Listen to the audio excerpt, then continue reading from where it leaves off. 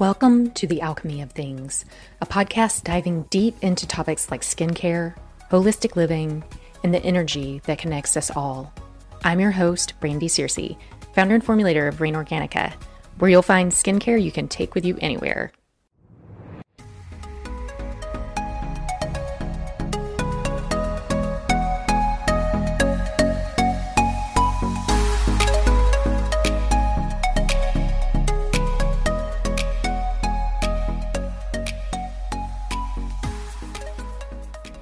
Have you ever wondered how to further cut your carbon emissions and just lead a more sustainable lifestyle with your food choices? Today's episode, we're going to talk about a few ways that you can make more sustainable choices for your diet. So we'll start out by talking about community-supported agriculture. We're also going to talk about beef. Before we get into the beef section and into a meat versus vegetarian and grass-fed versus feedlot discussion, I'm going to tuck in my tangent piece on almond milk versus oat milk. Let's get started talking about CSAs. So there are now quite a few articles out there, to my surprise, that claim that eating local doesn't significantly reduce your carbon footprint. I'm here to call bunk on that. So eating local can reduce the food portion of your carbon footprint by between 5 and 11%, based on which study you're looking at. And 5 to 11% of the food portion of your carbon dioxide emissions is nothing to sneeze at. I mean, that's a pretty big impact. And especially when you think about it year over year. So definitely eat local peaches in season. Skip out on them in January. I mean, they're coming all the way from Chile anyway, and they just don't taste right. And one of the other things to really consider is to join a community-supported agriculture. One of the things there's several things that are just beautiful about CSAs. So one of the things is that you will be buying local. Most of the time, CSA is composed of several small farms, and this is another beauty about a CSA. It's composed of several small local farms, and that ensures that you're eating in season. It's local, ensures you're eating in season. And those small farms typically tend to grow more heirloom varieties of crops. That means they taste better, and that means that they support biodiversity. So one of the things, as we've definitely moved away from kind of an agricultural society in favor of these big, huge industrial farms. And with that comes, instead of crops that require pollination, it comes creating self-pollinating varieties of crops. And you can see this like even at your local flower center. You know, it's really hard to find fragrant varieties of flowers now because it's been bred out of them. And this impacts the pollinators. It impacts the bees. It impacts the butterflies. It impacts moths. It impacts other pollinating insects. By joining a CSA, and if the farms that are providing food for that CSA, oftentimes they really are using more heirloom varieties of food. And it's just huge with regards to biodiversity, both for the plant kingdom and for the animal kingdom. Another thing about CSA farms and small farms in general is that a lot of times, even if they aren't organic, they are practicing more environmentally friendly procedures and processes and practices than the larger guys. So this is where my personal experience comes in. So my grandma rented out farmland for years and years to a farmer who does not irrigate. And, you'd question him sometimes, so why don't you irrigate? And he says, I let God figure out when to water the crops. And that is such a beautiful way to farm, because then it's not wasted water. His crops somehow, miraculously, every single year, always wound up with a good yield and always wound up oftentimes looking better than crops of farmers around who would irrigate. Another thing is that small farms oftentimes practice crop rotation. So this is another thing that this farmer did. So he would practice crop rotation that replenishes. There's kind of two, I think of crop rotation in two ways. So it's not growing the same crop on the same land year over year. And it's also planting in the fallow season. Now, you're better able to plant in the fallow season in some regions of the country than others. Still, there's opportunity, even somewhere cold, like in Colorado, there's still opportunity oftentimes to plant early season or late season crops to kind of replenish the soil after the main harvest. So this is another thing about small farms, is oftentimes they're practicing crop rotation and they're practicing like soil replenishment during the fallow season. So that's another reason to love them. One more thing is, by eating locally, you're avoiding food shipment from remote regions, and shipping is such a huge carbon emitter. I'm not sure if I'm going to be able to pull it into a podcast very well. I've got a blog post pretty much ready for publishing on carbon emissions and shipping. I'll see if I can work it into something that makes sense for a podcast. But anyway, there is a blog post coming soon on that.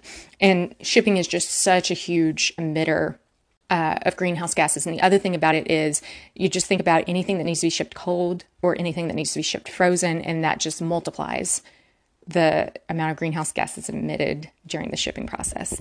So anyways, that is my plug for joining a CSA. If you're looking for one close to you, check out the show notes for today's episode, and you can find a couple links to get an idea of some CSAs that are nearby. So now I want to move on and into, I'm not sure if I should pre-warn you or not, and you're going to figure it out soon enough. Let's talk about oat milk versus almond milk for a minute here. So there's this huge question about whether oat milk or almond milk is more sustainable for the planet and is better for the environment. Now, production of almonds emits less greenhouse gases than oats, but almond crops need more water than oat crops. So that part of it winds up being a wash. Here's the thing though. I always choose almond milk over oat milk because unless those oats are organic, they've likely been sprayed with glyphosate to ripen them. So what does this mean? It means that, so oftentimes many crops, like the two that come to mind are oats and wheat. Oftentimes when those crops are cut, the stalks are sprayed with glyphosate to make them turn brown and make them release the kernels faster. I think that I'm almost positive here when I say this, that glyphosate is also used in sugarcane when the sugarcane is cut for making it ripen faster. I'll look into that, be sure I'm right, and make a note in the show notes with references that you can go check out on that as well. There's a huge oat milk brand called Oatly. They offer organic oat milk in Sweden. It's not organic in the States. I wonder why. So for that reason alone, I reach for the almond milk over the oat milk. Now, the other thing is, so you can think almonds grow on trees, and those trees aren't cut down every year.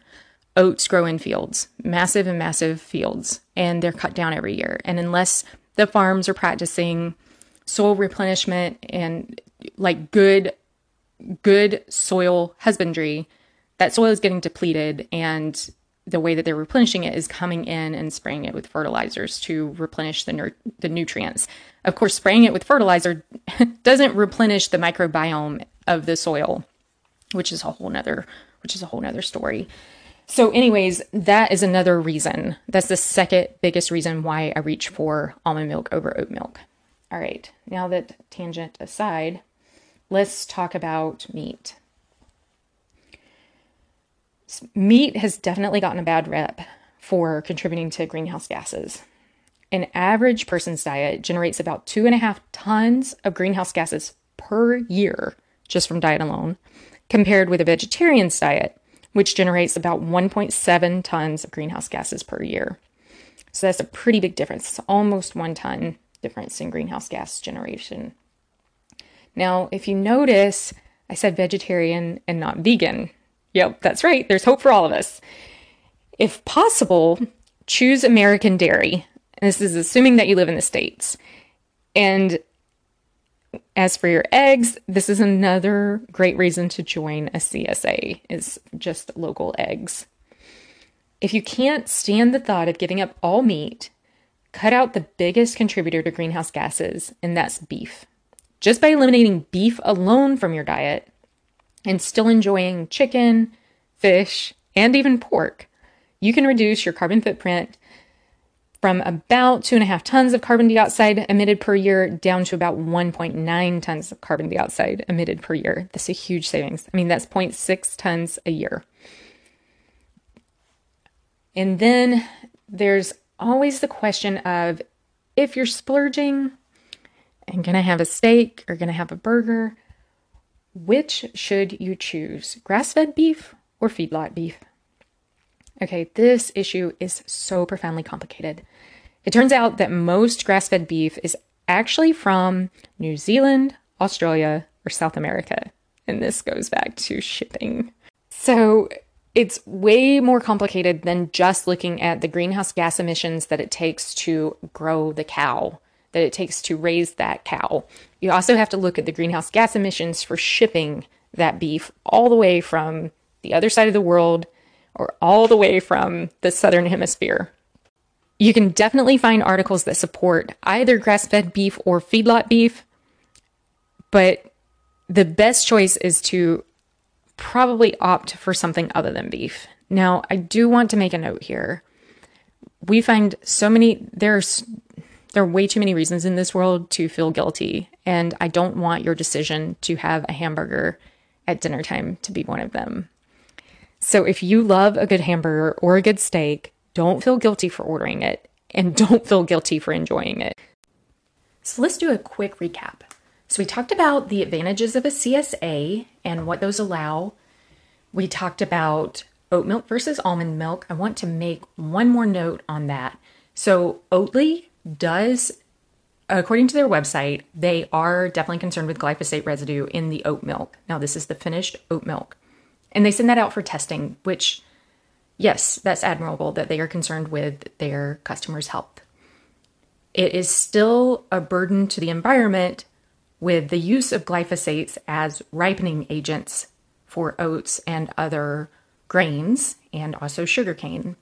I would love to see them go further and make a commitment not to use glyphosate ripened oats and state that clearly on their site, which they're not currently doing as of the date that this podcast airs.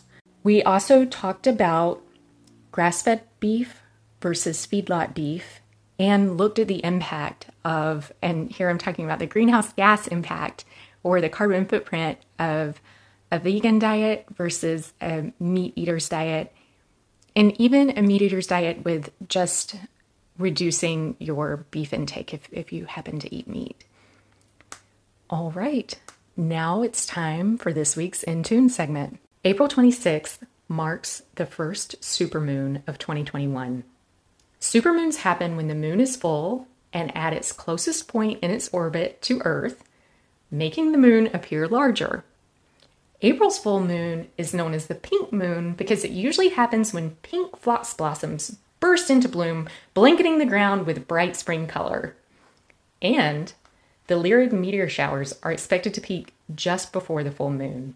You can catch the showers between April 19th and the wee morning hours of April 23rd. Do you know somebody who might enjoy this episode?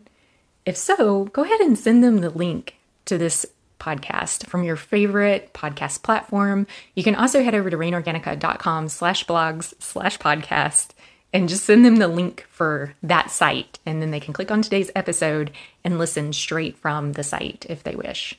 Thank you so much for taking the time to do that. Until next time, bye.